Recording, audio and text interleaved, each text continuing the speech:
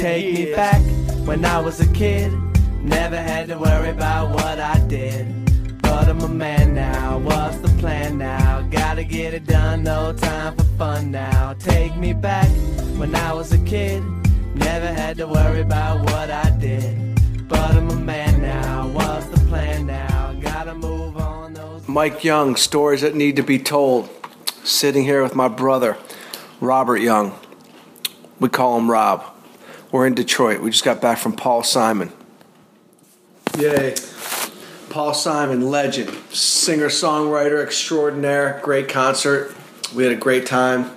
Rob wanted a podcast. He's been pressing me to podcast since we got home. It's a big week in the Young house. I'm going to see a shrink tomorrow. Thank God. Rob said I've been needing to go see a psychiatrist for the last 10 years. I haven't gone. I've been in a rut. Some sort of rut. A creative rut. A light's been dimmed out in my soul. Even though I've been getting by. Writing movies, directing, doing stand-up at a pretty good level. Tricking most people to think that my creative fire is still lit. But it has not been lit for a long time. And my brother, knowing me better than anybody on the planet, has been telling me I need to get out there, crack it open, talk it out, talk through some shit, because I've been through a lot and I haven't talked to anyone ever. So, there you go. Tomorrow I'm going. I'm excited. Maybe they'll teach you how not to project your voice like that. What do you mean? You throw your voice out. It's like you're throwing your voice out. Well, because the microphone's over there. It's right in front of you. Yeah, but this is a phone. It's not a microphone. We have to talk a little bit up. Yeah, but do you have to talk up and then talk down and up and then down? You go up and down. Listen, you already got me to go see a shrink tomorrow. What else do you want to talk about? I don't know. Just speak with a normal thing. Anyway, yeah, you're going to see a shrink tomorrow. When did you get hit in the face? How long ago was that? Was that 15 years ago? 15 years ago. Gangster Punch? What year was that? Do you remember? Gangster Punch, and then 2 years after that was when I got jumped in Florida. That bitch set you up. Yeah, whatever. You could say the bitch set me up, or you could say... he was a crazy dude. Yeah, he was stalking his girl, and she was with you. Yeah. Yeah, crazy. All right, so... Bottom line is, I got my light put out. So it's been longer than 15 years that you've needed to talk to somebody, so tomorrow's the big day. You're going to go talk to somebody. You don't lay on the couch. It's not like in the movies. No, I don't lay... I thought you were saying I don't lay on the couch. Like, I don't lay on the couch. Like, I'm not depressed laying on the couch. You're saying tomorrow I go in... You'll be sitting on a couch, but you don't have to lay on it. I will not be laying. I'll go into vertigo if I lay. I'm not laying on a fucking couch. What if you went into vertigo on your first therapy session? It could happen, because it's all I think about. I thought I was going to vertigo during Paul Simon. He'll just start rubbing aloe on your temples. I already talked about this in two episodes ago, about how when I went through vertigo, the truth of the matter is, and this is why my brother pretty much got me to go to see somebody, because... vertigo at the level that I had it happens to usually like women, or like women in their 60s, or like girls that are gymnasts. Or babies. Or children. Like Cameron, your son, today said to me, oh God, I remember I actually after hockey one time had a little dizzy thing and felt funky for a week. Yeah. So he didn't complain about it to anybody, nobody. I had 7 seconds of vertigo. I got flipped into the Epley maneuver where the ENT does his thing, and I've been in a fog for 2 weeks. I've been talking about it nonstop. I don't like feeling funky, but my brother thinks that it's something more than just me having a little vertigo. It's an existential crisis, and I'm thinking about death and mortality, and I'm a hypochondriac. It's unfucking believable. First of all, Cameron got dizzy from getting checked in hockey by a real human being at a high level. You got vertigo from waking up and dehydrated after a night of not drinking water and having your first drink in 6 months. Two different things. You think my vertigo was related to me drinking for the first time in 6 months? I think your vertigo is as much related to some psychosomatic shit that's going on in your fucking brain as it is you being, half, baby about it. And just self-diagnosis and fucking neurotic and not... What are you saying? Do you think I didn't have vertigo? I'm not saying you didn't have vertigo if you were diagnosed from a real doctor. I'm not a real fucking doctor. All I'm saying is... What do you think? I didn't go to a real doctor. I went to an ENT. Of course I went to a real doctor. I'm saying you went to... I'm not saying you didn't. I'm not saying that it's not that you didn't go to a real doctor. I'm saying you went to a real doctor. Doctor told you what it is, but your mind is just going off in different tangents and tributaries of thought that are bringing you back to, what do you think I got it from and why is it still here? And you have a million questions about it.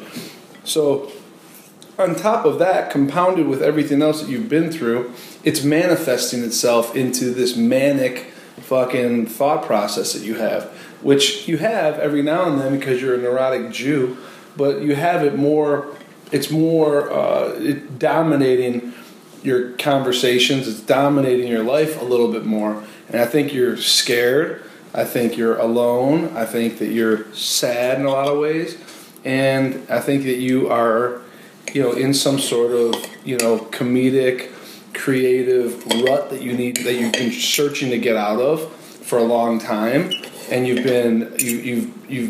been anchored by a lot of your stress that you felt in the past that has put you in this place, and a lot of the trauma that you've had. You've had legitimate trauma. You do have what a lot of people get when they get out of military or when they get out of sports and things like that. There's PTSD or whatever you want to call it, where it affects your brain.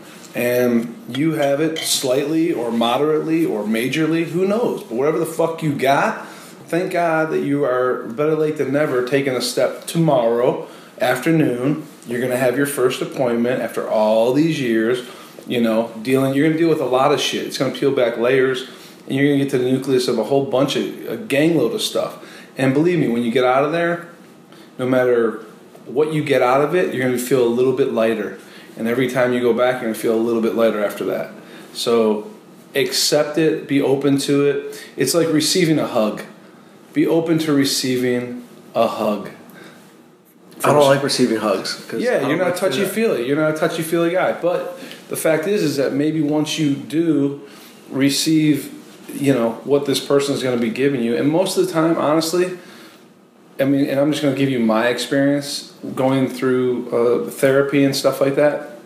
No, I didn't think I needed it really, but people were, I had moments in my life where I just needed to untangle the web. Some people say it's like, a wet ball of yarn, trying to untangle. It's there, it's all there, but it's just so challenging to get through it. So once you get through all that shit, yep. You start to realize it, or you start to have self understanding and why things happen the way they do, and have a better understanding of that wasn't things weren't your fault, or how you put yourself in that position was the way it was at that moment. But you can't keep blaming yourself and going back to these moments that hold you back.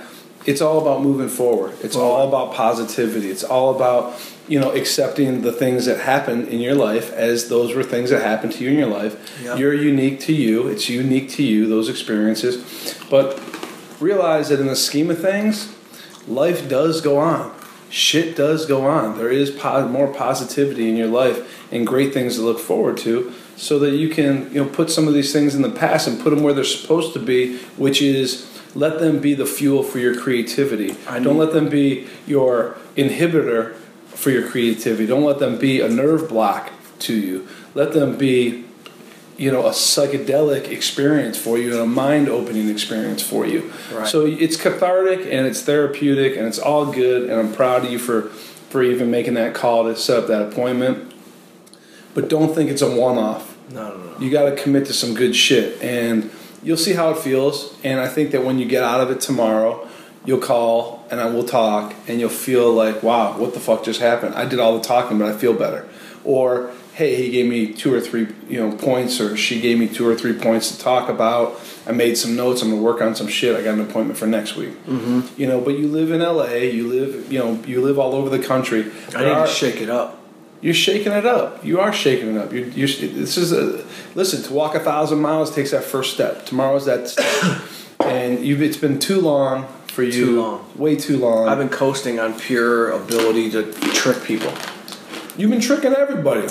Tricking everyone. Tricking everybody. I'm tricking myself. I'm not tricking everybody. Listen, when I go do a comedy show, whatever, I'm professional. I always do a great show. I rock shows, period. My creative spark that's been gone, I'm cheating myself. I've been cheating myself by not getting back my fire. You know what I mean? I used to come out of the comedy store scrambling for a pencil or a pen immediately. Yeah. Like, oh shit, I gotta write this down. I gotta write this down. Yeah. If a bit hit me, I was lit on fire in my belly. I was like, yo, I'd be out at the club with Leo and those guys, literally looking over a balcony, like, oh shit, I gotta, I'll be right back. All of a sudden, I'm the weirdo with a pen writing a bit down. You know, it's been years since I had a fire, and it's been dimmed, and I want to get it back. And I can already tell just by conversations. I don't know, maybe it's just because I don't know if it's because I got no one to talk to. I got people to talk to, but most people I'm around are narcissists. Bingo. Most people I surround myself with like to talk about themselves. Right. I don't surround myself with a lot of listeners. That's straight up. You know what I mean? I'm not going to name names about anyone, but I'm just telling you straight up. People around me or in my life, they're doing the talking. Everyone loves me because I'm a good listener. And guess what? Now it's time I need someone to listen. Hell yeah. For a long time, I've been the listener. That's a fact. Hell yeah. And I love my homies that call me up and they want to ask advice and this and that, but guess what, motherfucker? I'm not answering the phone. Because I got no advice for you. I got people calling me from jail. I'm not answering the phone.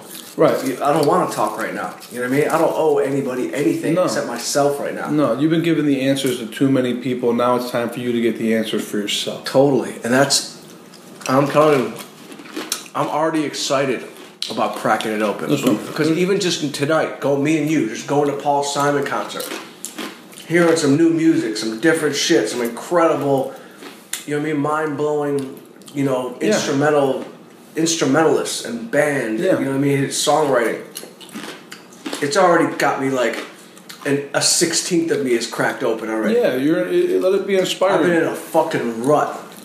You know? Yeah, you're in a tunnel. You don't know which way to turn. You don't know which way the light is. But you know what? That's all going to change, and you know that. And so that's a part of the process is that you realize that for yourself. So you're already many steps ahead of the game in that. You know, I don't like it. You're fucking. Let me just tell you something. You're fucking lucky. A lot of people don't get out of this fucking rut ever, and they get too deep, too dark, and then all of a sudden they fucking sneeze and boom, they're gone. And you don't want to be that guy. You don't want to be that flash in the pan. You don't want to be that person. Everything that's going on in the world right now, you know, a lot of stuff this past week, let's just pay tribute to, you know, Anthony Bourdain, greatest. Bourdain. Fucking, you know, absolute legend in the game of food, art, music. Travel. His body was his sanctuary too. He was a major martial artist as well, and he trained every day. So he was a specimen. So whatever you see sometimes is not really what's going on underneath. And so 9 times out of 10 it's not. Right. And so people put on a facade or whatever it is, or their facade or whatever that is. You think you know somebody. So I know you better than anybody. You know me better than anybody.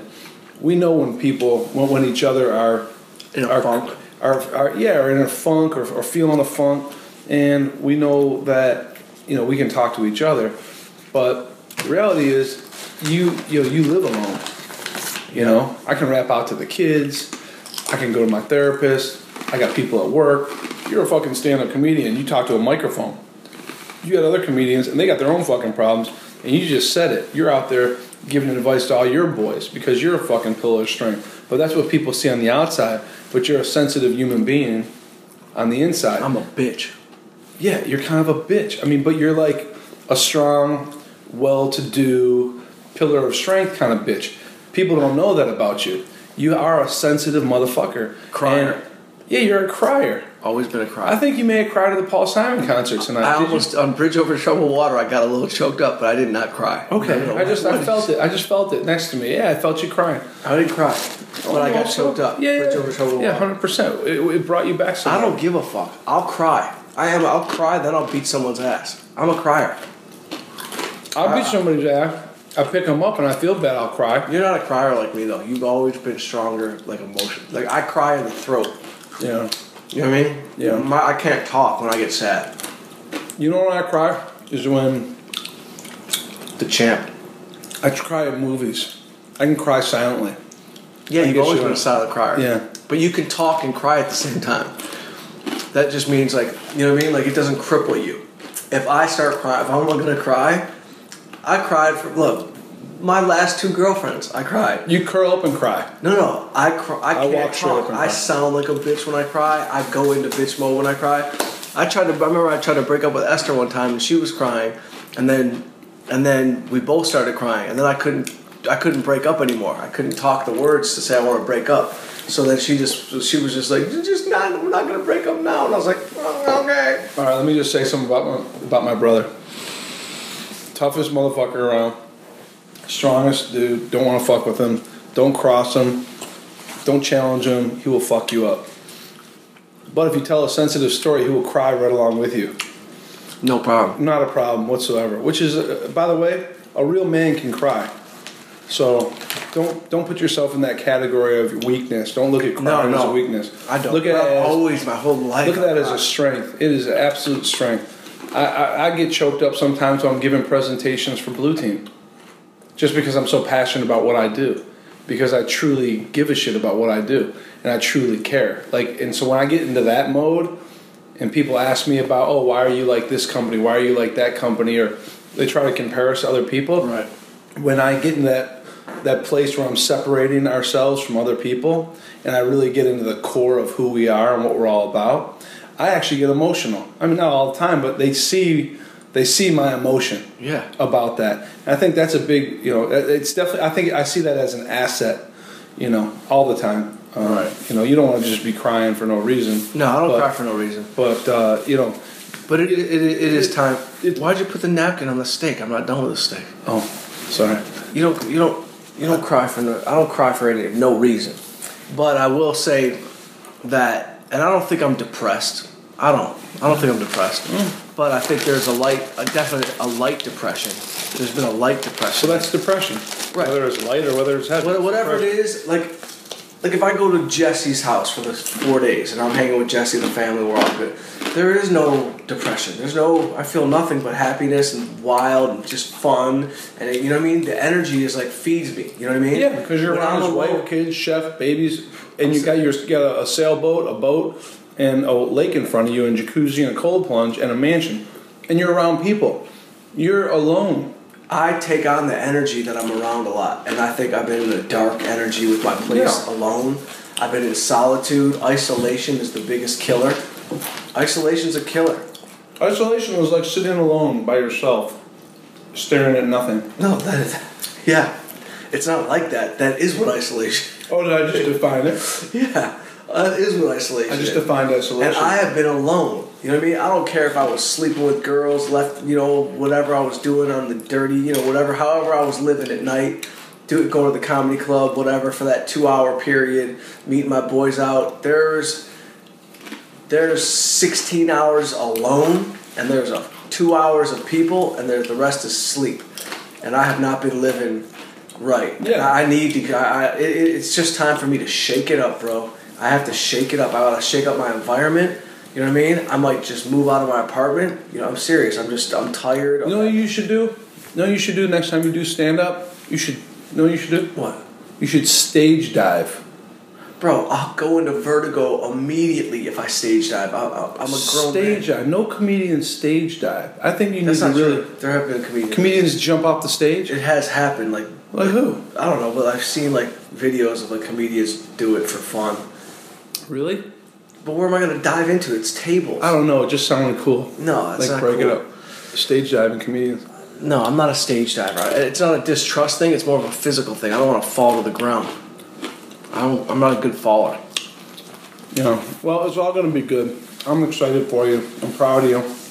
Because even talking about it means that you're halfway there. I knew it. I knew we had to do it when, I knew I needed to do it when I was in college.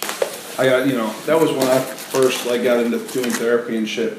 I don't even think you told me that you were going to therapy. I didn't think you cared. Oh, God, please. No, I knew you did. But yeah, I went and I talked to somebody when I came back to college, and I was living with you. And we were living up in the foothills, and we had that big-ass house in the foothills. And I went and talked to somebody, and they basically said, you need to go to the mountains. You need to go get away. You need to go clear the air and give back to yourself. You dropped out of school, you took over the family business, you saved the fucking business. Yep. And, now you're a kid again. And you have a lot of heavy shit you've been through in the last year. You need to go write your papers up in the mountains and talk to me and, do this stuff. And I worked the program a little bit, and I then it was a long time that I didn't. And when I came back home and a bunch of other shit, I started going again. During the transition of Young and Sons to the Blue Team, I started going again. Did you? I told you. I don't know if you told me that you were going to see somebody during that time. Yeah, I would call you afterwards and tell you how amazing I felt. Oh, yeah. I'd call you and be like, I feel like I just got off the jungle gyms and I'm so happy. I look at you like you've just lived more of a real man's life. I know we all have our own thing. I've done a lot of manly shit. I tour. I do my job. Everything is good. But I'm proud of you. You have taken the highs. You've taken the lows. You've taken the lumps. Our dad, when Dad died, you took over the business like a man. You were a teenager. Uh-huh. You took over a business that was run by basically underworld, old school Jewish gangster style type shit. You went in there as a 19-year-old, handled that shit like a fucking man, even though it was heavy duty and you didn't want to stay for in it for too long because it just you could see which way scrap metal was going. The government was coming in, they were changing all the regulations, whatever it was. You didn't get a chance to be a kid for as long as you should have been a kid, and I felt like a coward because I stayed in school. And I remember Dad saying, no, you're going to finish school, like when he was dying. I was like, I'm quitting school. He's like, no, you're not. You're going to finish school.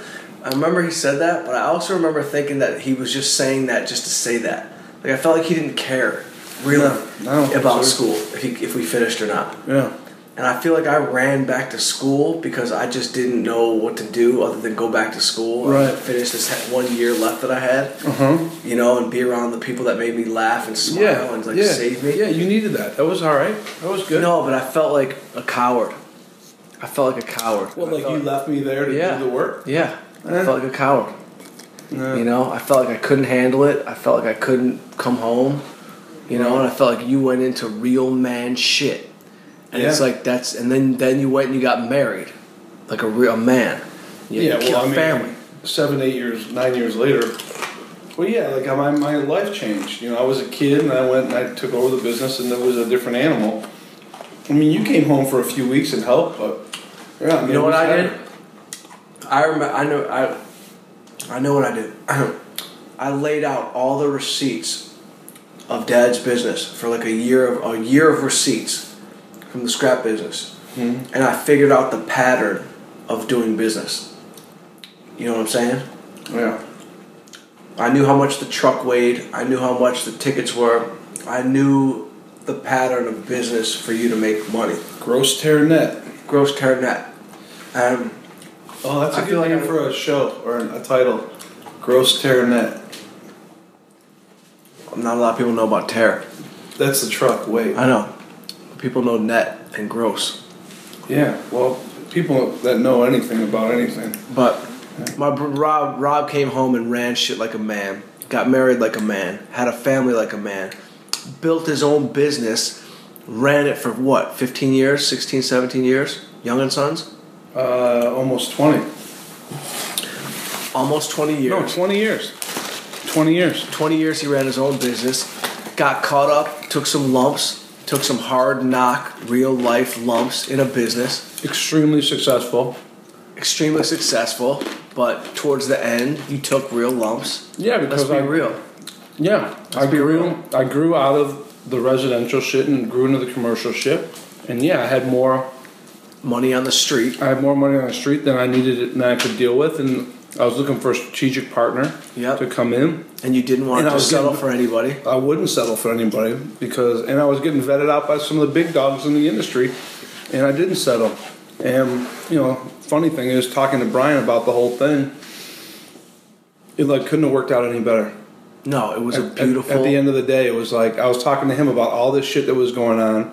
I remember even talking to Michelle about it, like going to these meetings with people that I was excited that perhaps I could, get a buyout and be a part of their organization and save me. And I realized these are fucking, a lot of these people were motherfuckers and assholes, and I didn't want to be around them in business. They were people that I knew and people that I had relationships with, and I still do. But I don't want to work with people like that. So ironically, talking to Brian for the last 20 years while I was in business, and we worked together even for a little bit, and we talked throughout. I mean, and we're family and we're close anyway. We talked about a million different things.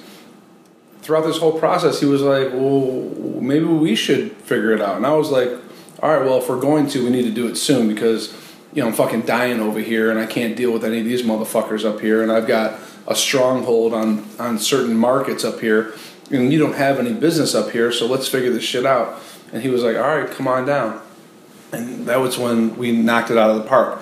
So and I remember that was like in April because I remember Ian was playing lacrosse outside. Right. And I remember in my car before I went to go watch him play, and you know how hard it is to not lock down Brian because he's all over the place. Impossible. He'd rather talk about silly shit. Right. We literally, he really understood how serious I was. And he was like, all right, you need to come down to Florida. And I think it was that weekend that I may have flown down the following week or whatever it was, but it was soon after that conversation. I flew down, I met with Brian and Katie, and I remember it was at their old house. It was like we were in our pajamas at night and like sitting Indian style in the room, like having a drink before we all went to bed. And I brought all the paperwork and everything that I needed, that I had already shown other people that I was potentially going to go into business with. And I remember Katie walking in and being like, okay, this doesn't look that good, but we love you, your family, and we're going to make this work. And we did, and there's a lot of, ins and outs of that happening. But if it wasn't for that, for us being family, who knows? Maybe I'd be working for somebody. I'd maybe be in a different industry, maybe out in LA producing or directing or, doing some shit, doing some creative shit, maybe getting back into acting or whatever. Maybe I would have dove into some of that shit. I would have cracked some shit open too. But the fact is that I've got a renewed vigor for work. I've got a renewed, sense of purpose. We've got a bigger opportunity on a global scale now, and I can shine in different arenas that, is for me, that's the best. And, Brian and I have the same core values. So it's just flowing in a different, I went from, minor leagues to the big leagues. Yeah. And that has been the best and the most incredible transition because I was always meant for the big leagues. No doubt. I mean? And so, no doubt. And we were groomed for it. And so I feel more natural here than I ever did. And Young and Sons, all the trials and tribulations I went through prepared me for this. It's exactly. And all life experiences really prepared me for this. All the fights, all the bullshit, all the gangster shit, all the hard work, dropping out of college, playing ball. Literally everything that I do now, I look back and I think, wow, what prepared me for this? And I can go back to a million different avenues and instances, in different parts and different chapters of our life. And the through line of that has been you, has been family, has been different experiences that I've either gone through with you and seen, and we've gotten through it together that made us stronger. And I know what I did to, sustain myself and to be, maintain a comfort level in my own mind. And I just want to see you have that with your life too. Right. Because you're the big brother. Right. You deserve it as much as me and as much as anybody out there. You deserve the success, the love, the happiness, the companionship. You deserve everything that you want. And, the things that are holding you back are things that you can get through. It's just a matter of getting through them. And I'm here for you 1,000%, no matter what you're going to go through, whether you get sidetracked, whether you take a step back, and however many leaps forward, I will be there. I've always been. I'll never waver. So I'm always going to be there for you. So you just get your shit in gear, get your fucking gym bag ready. The craziest shit is going in. The craziest shit is it's never about the money. It's never about the money. Money? We haven't even talked about money. No, but I'm saying like if I get offered a movie, it's enough money for me, the way I live, to live for a few years. Yeah. Like literally, I don't have to do anything. Literally, I can just sit around. I still have a deep pit hole in my stomach. You know what I mean? Like I still feel nothing. Yeah, money don't mean fucking shit when it comes to your soul and your happiness. So, what I'm saying is, I might want to just shake it all up. You know what I mean? Like I don't know. Part of me is like, I want to put a music studio in Mom's basement and record a rap comedy album. Yeah, why you know not? What I mean? Why not? Like, we can go to Jeff's house. Like I want to get lit on the fire. I would, but he's got cats. I want to get lit with the fire. I'm not kidding. I won't. The cats don't go in the studio. Only the dog. I don't believe it. I'll have it dandered. But I'm not kidding. I want to feel the fire that I felt 18 years ago when I did my comedy album in 2000, and I was on fire, and I had $1,500 in the bank, and I went and did Dropping Bombs, and I put it together with full fire, and it got me into Montreal, and it got me my first deal, and it got me everything and sent me on my path. Yeah. Because there's a fire that was there.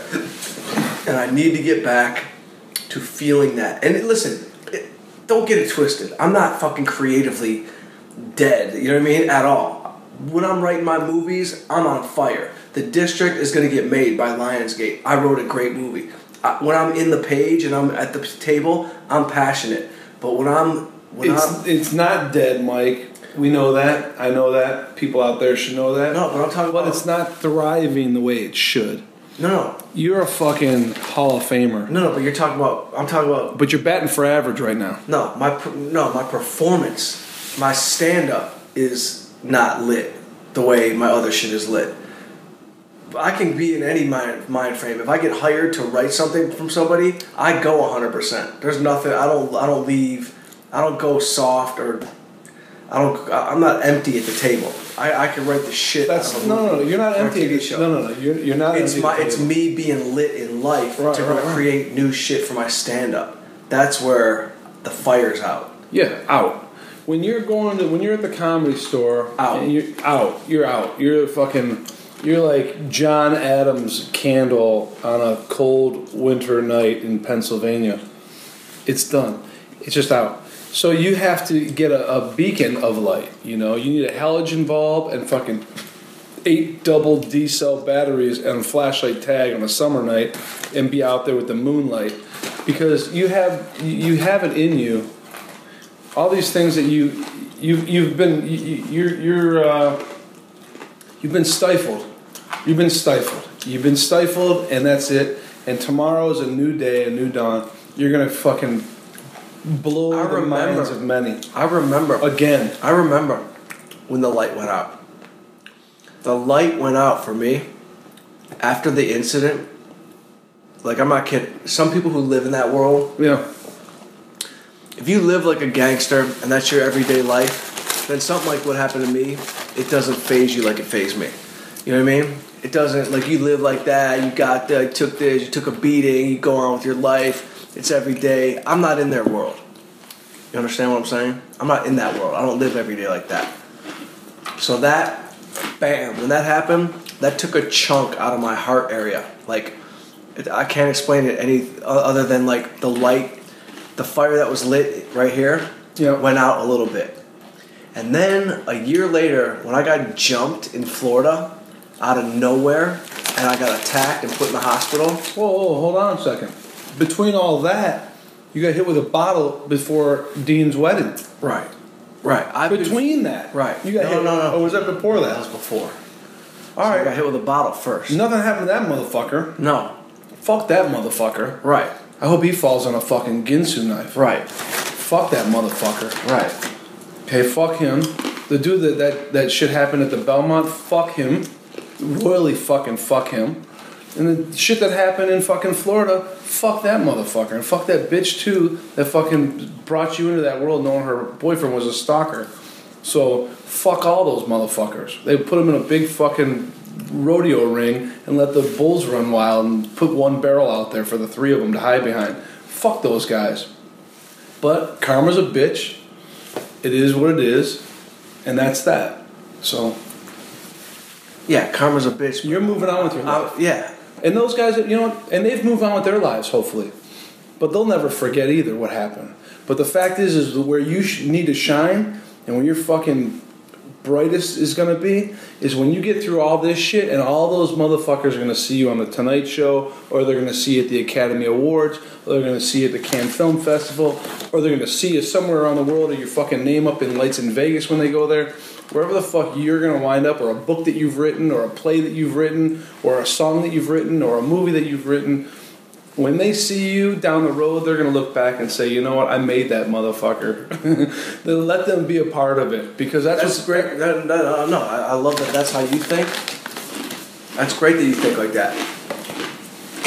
But me, going through it, the person that had to live through it, I think sometimes, and this is what fucks me up and why I'm going to go to therapy and get shit talked out, because I still have paranoid thoughts.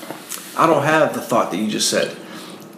I wrote a movie about it, the movie I Killed, that I was going to meet Mike Epps about the, about the guy sees me on the Tonight Show type of shit. When it's all said and done, yeah, that's my movie version. But I actually have paranoid thoughts. When I come home to this day, when I see a car that I don't recognize in my alley, I think, oh, someone's coming to get me. When I see a shady looking dude in front of my building and I'm going to get an Uber, I think, who sent someone to get me? That's why I have to go see a shrink, because it's illogical for me. The motherfucker in Florida, I Google Earth his fucking house. I know where he is.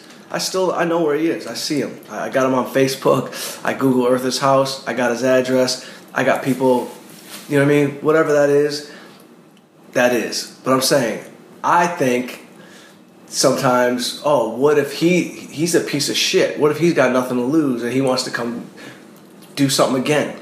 I have to get past paranoid thoughts. That motherfucker is GPS. It don't matter. It don't matter. I'm the one feeling that type of shit. Yeah, but you have to understand something. You're not in it alone. I'm in it with you. I went through every incident with you.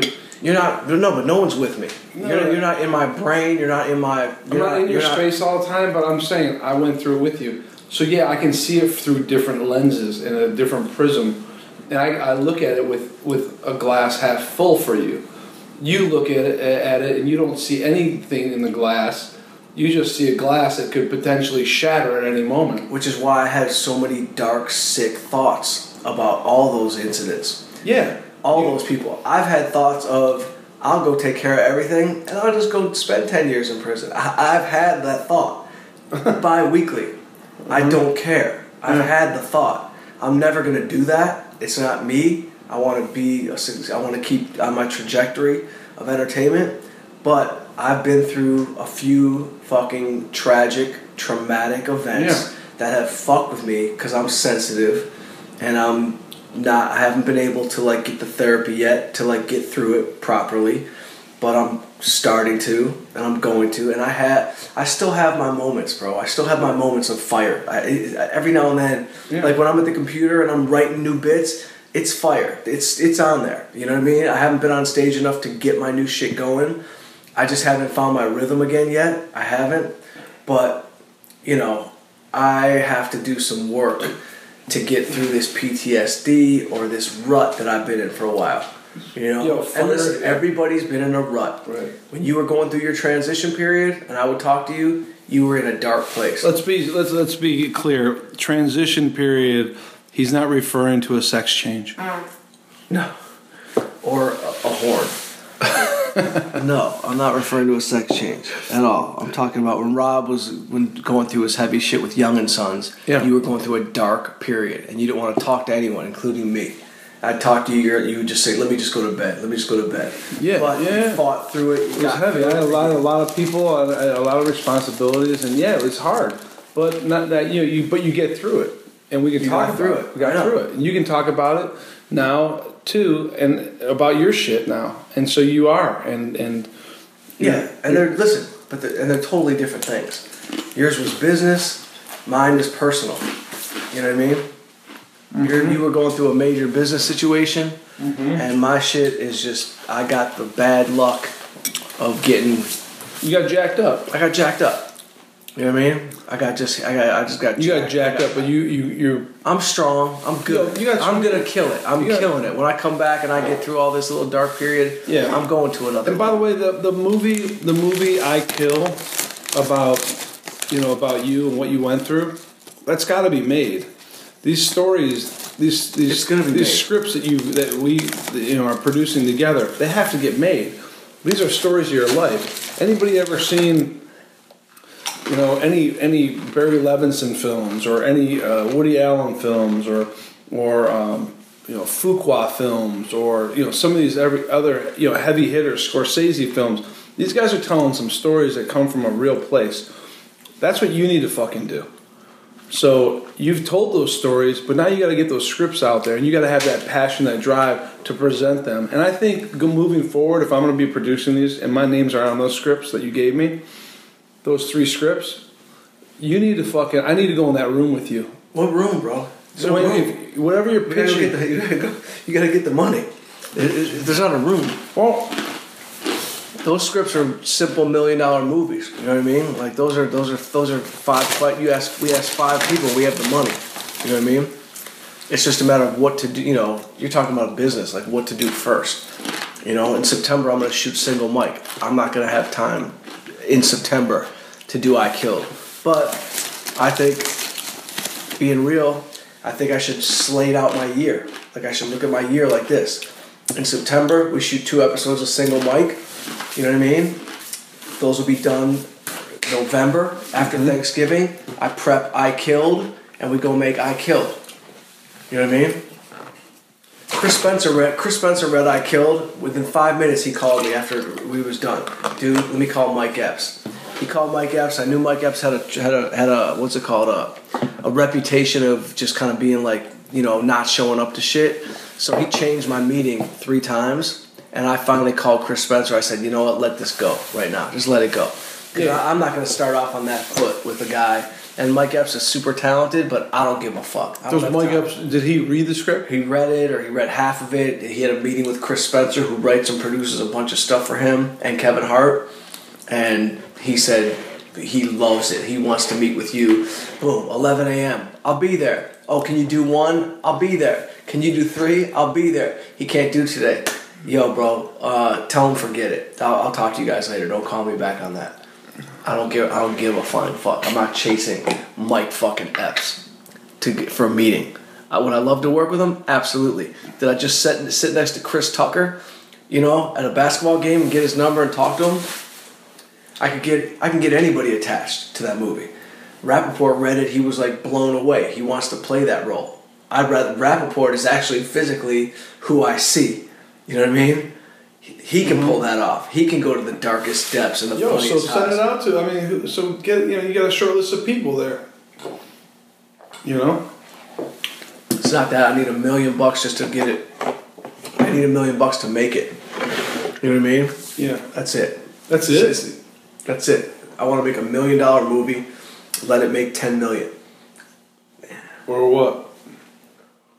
No, I mean, it's just because I don't want to get into... If it gets into the studio system, it's going to be a much bigger hassle. You know what I mean? They'll fucking... Who knows what they'll turn it into? They'll turn it into a comedy. All right, so any independent filmmakers out there that have deep pockets that want to get in on the idea? I'm not asking for money on a podcast, bro. We got 7 friends that can raise that money. Yeah, so you know what I mean? We got 1 friend that could raise that money. We got 2 friends that could raise 10 times that money. Right. First of all, $1 million isn't that much to raise. But I'm saying anybody out there that knows Mike... Listen, you want to produce it? We had that meeting with those guys in Detroit. You guys had a bunch of emails. I did my part. I wrote the dopest shit that they all want to make. You guys take the ball on that. Don't even include me in the conversation. You know what I mean? I don't want to talk about it. I don't want to hear about it. You guys want to say you want to produce all this stuff in Detroit? You know what I mean? You guys got 50 emails or 20 emails of those people. Go talk to them. I don't need to be on it until I need to be talking. Until we need to talk. Everyone wants to say I'm a producer, this and that. Go get it. Let's be real. We sat down, me, you, the 2 guys. They're great guys. I'd love nothing more than to do with them. You guys all want to talk about doing it like you really were excited. We put it out there to a bunch of other people.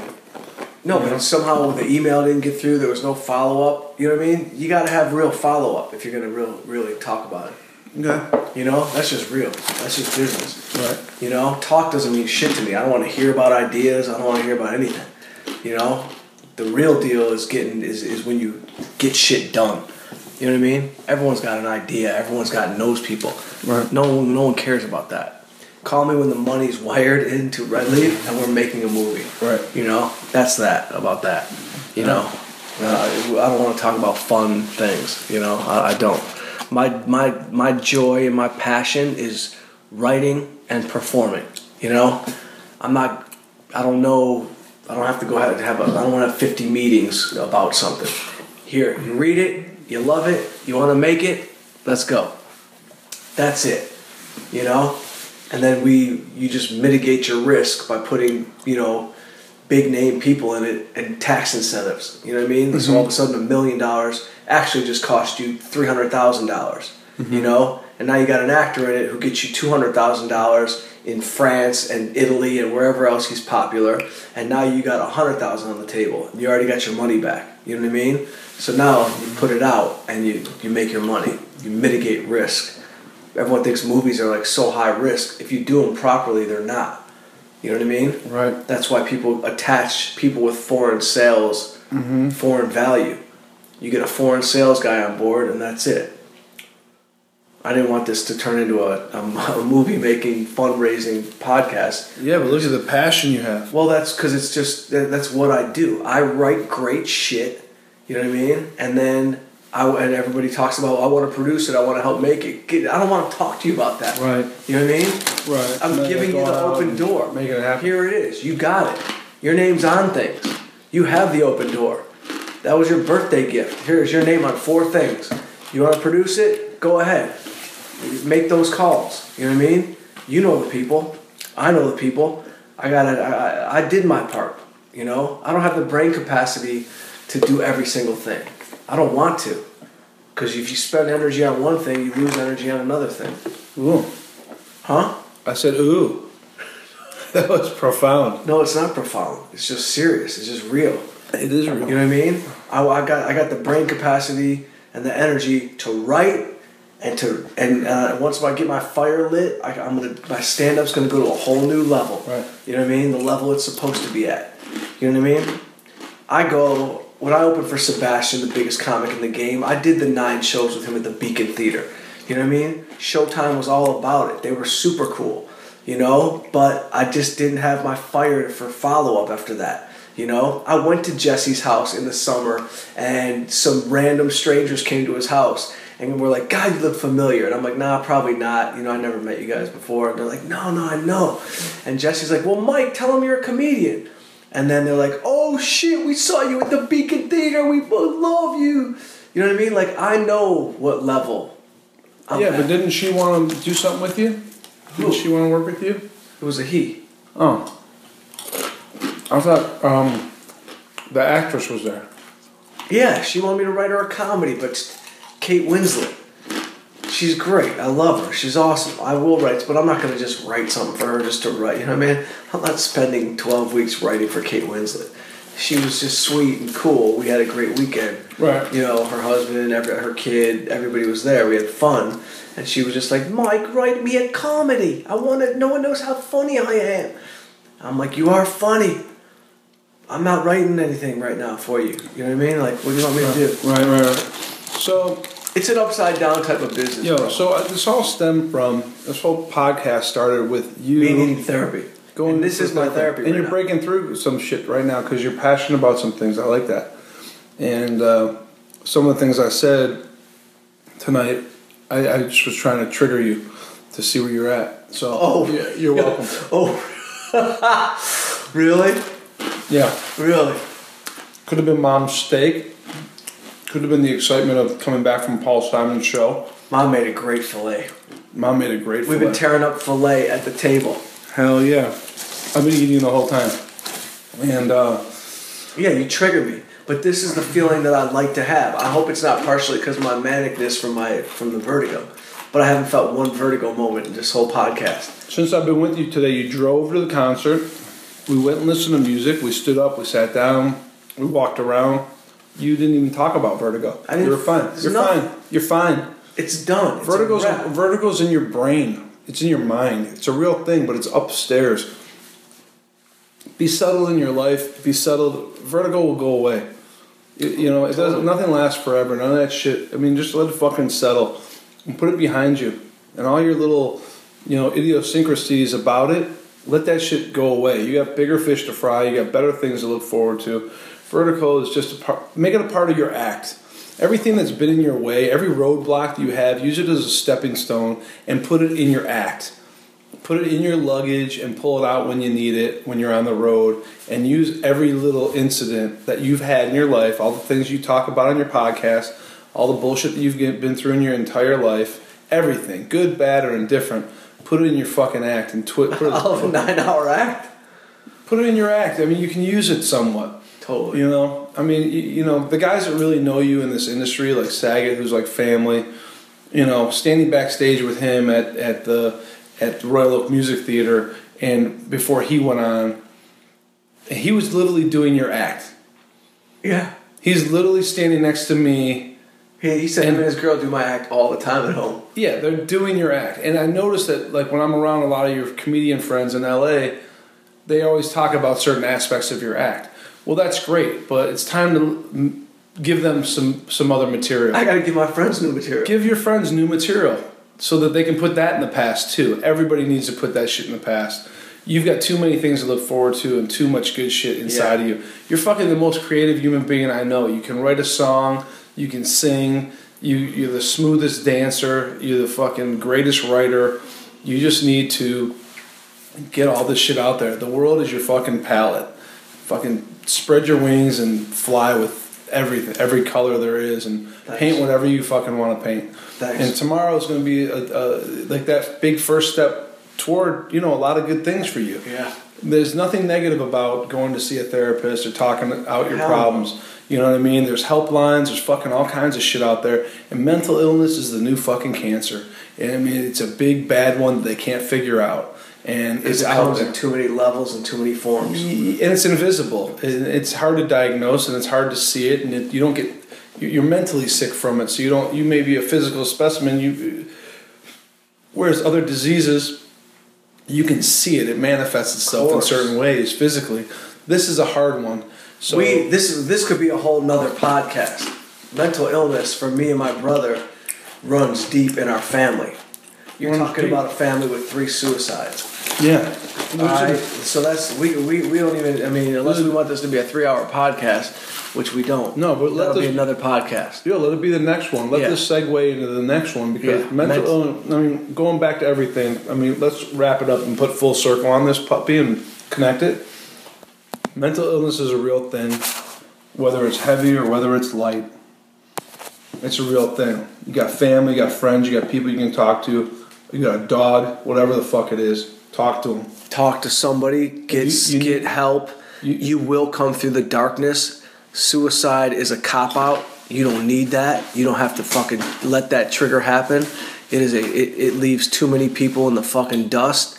It hurts too many people behind. Yep. And even though, I've talked to people who've been there with the gun to the head, it's not the answer. It's not the answer. It's just not. It's like you have to come through that darkness. And it's like people need help. And it's out there. Yep. And you got to find the right kind of help. Not that first therapist might not be the one. That drug might not be the drug. There's ways to find creative, innovative, new ways to find, happiness, to get that light back. Right. It's just, there's too many parts of the brain to tap into to not explore how to get better or how to be better or how to overcome overcome something. Right. But that being said, there are levels, obviously, of mental illness that we cannot get better.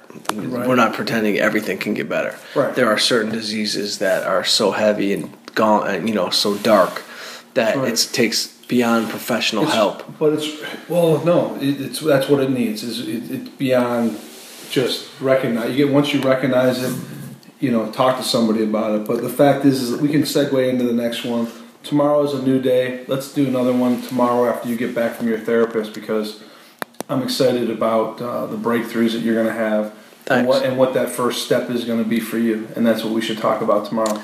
Awesome. All good shit. This might be a five podcast a week. We might do 5 podcasts. Yeah, we're implementing your therapy. Mike Young, stories that need to be told. With me. Me and Saget, my brother Rob Young from Blue Team. If anyone's got a major commercial property or any devastation or fire, flood, mold, anything happens in a gigantic building, you got 700 properties, just call me. I'll put you through to Blue Team. God bless you guys. Find me on Instagram at @TheRealMikeYoung, and I'll see you June 23rd, Seminole Coconut Casino with Bob Saget. Peace.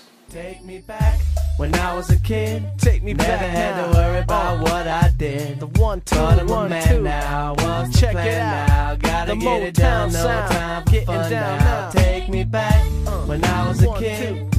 Never had to worry Take about me what back, I coming did. back for you. But I'm a man now. Where we What's going the now? plan